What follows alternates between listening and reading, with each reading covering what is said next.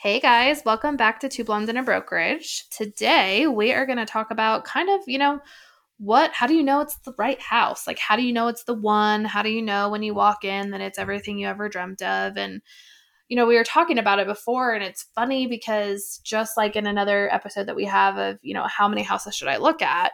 It's really, par for the course of who you are as a person and, the legwork before that. But I have a lot of clients who we both know. They walk in and you're like, this is the one. They love it. They're over the moon. This fits everything in their, must-have box. But then there's also people who you're like, this is like the perfect bones, and they walk in and they can't see past what's in there, whether that be because it's vacant, because it's not, it's full of people's clutter, or, someone's different taste of style. I've also had clients who are like, I can't get past the smell. Literally Yeah, can't get past the smell. They smells must have just huge. cooked something and ew, Yes. I just can't. And so when you ask that question of like, well, how do you know it's the one? It's like, well, can you see past certain things and go, okay, the bones of this house are exactly what we want. It's got the big backyard, the 3-car garage.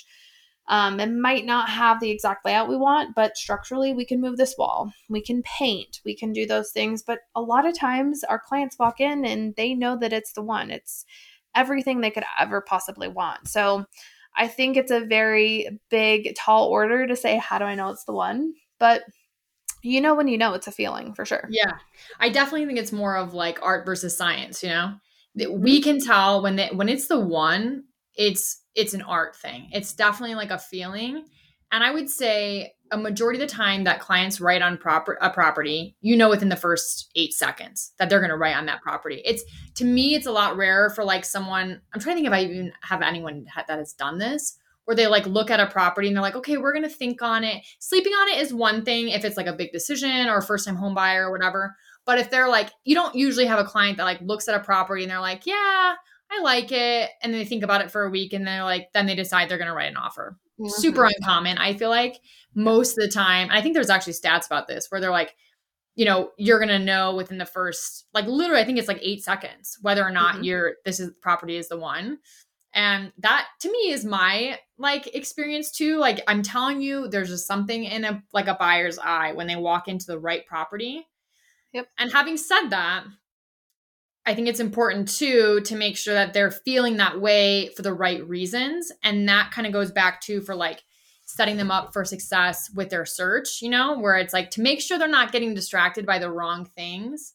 Like, especially as a new buyer, it's really easy to be distracted by like a cheap flip or something where it's like it looks pretty and it's staged well, but it's 100% not in the location you want, or it's not realistically a layout that would work for you. And so that I feel like is kind of our job. It's like, okay, don't get shiny object, like don't let our buyers get distracted by the shiny object.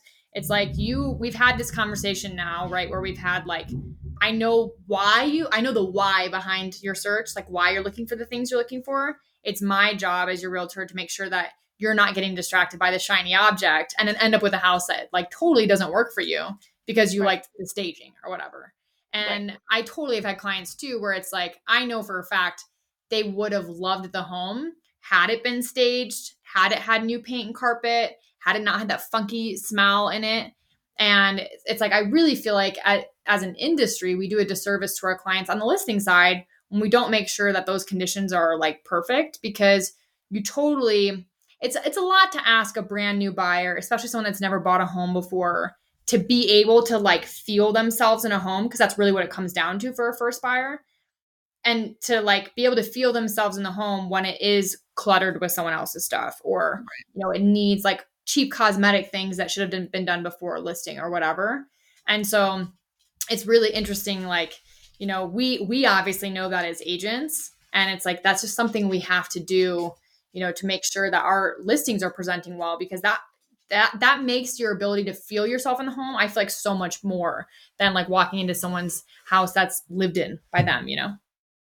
Well, and that's where, it comes down to on the list side. I mean, you want to maximize your seller's profit to the best that you can. And so that's staging, that might be marketing, that might be, hey, you might not have the funds right now, but let's go ahead and get the carpets cleaned and, all the the walls that are blue and green and red.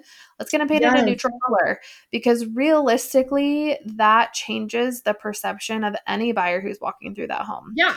Now, when 100%. you're living in it and you want to cook, chili the night before and you've got onion smell and all the fun stuff, that's one thing. But I think it's important too when to your point of like keeping them away from the distractions, the negative and the positive, because again, this is our job. We see it all day, every day. We deal with, oh yeah, that looks really nice until you get an inspection done and you find that there's like 57 faulty things because it's putting lipstick on a pig, right? You're Yes. just Yes. trying to make it look pretty to get through inspection and get through to closing, and then your client comes out with a whole lot of issues. So I I don't think I've ever had anybody sleep on it. Obviously, like, my $1 million buyers who are either leveling up or something where they're like, let me look at the funds. I want to see where I want to move things around to. But realistically, if you know, you know. And the Yep. only decision that you're making is how much you're going to offer, if you're going to ask for concessions, what you're waiving, what you're not waiving. Yeah. So I think I love to say 9 times out of the 10, they know right off the bat. Yeah. But it's everybody's cup of tea is different. So Yeah. And I think, and this is like the question I go back to with my clients when they're like, I feel like this is the one, but how do you know? And it's like, okay, if this house goes under contract and you don't get the opportunity to write an offer, are you going to be devastated? And most of the time, when it's the one, the answer is absolutely. When it's not the one, it's like, no, I'd be okay if I missed out on this. And then it's like, great. That's helpful for us too, because it's like, okay, I need to know, are we submitting an offer like tonight? Do I need to, I need to be calling the listing agent? Are we only, if this is this a yes house under these conditions only? It kind of sparks that conversation too, because I think for some buyers, they're making moves for like more logical reasons or something where they may not like fall in love with the house, but it's like right. under these conditions, it's like this is a perfect house for us.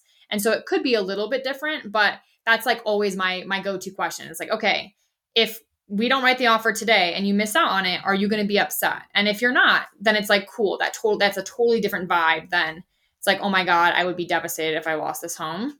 And so that's kind of like my first question. When they start to question, that's my question back to them, is like, how are you going to feel? Yep. Well, as always, if you guys have any questions for us or would, like to come out in your own experience, or maybe you're the sleep on it guy, we want to hear why you're sleeping on it. What are you sleeping on? But yeah, feel free to leave us a comment, like, subscribe, DM us, and we will see you guys for our next episode. See ya.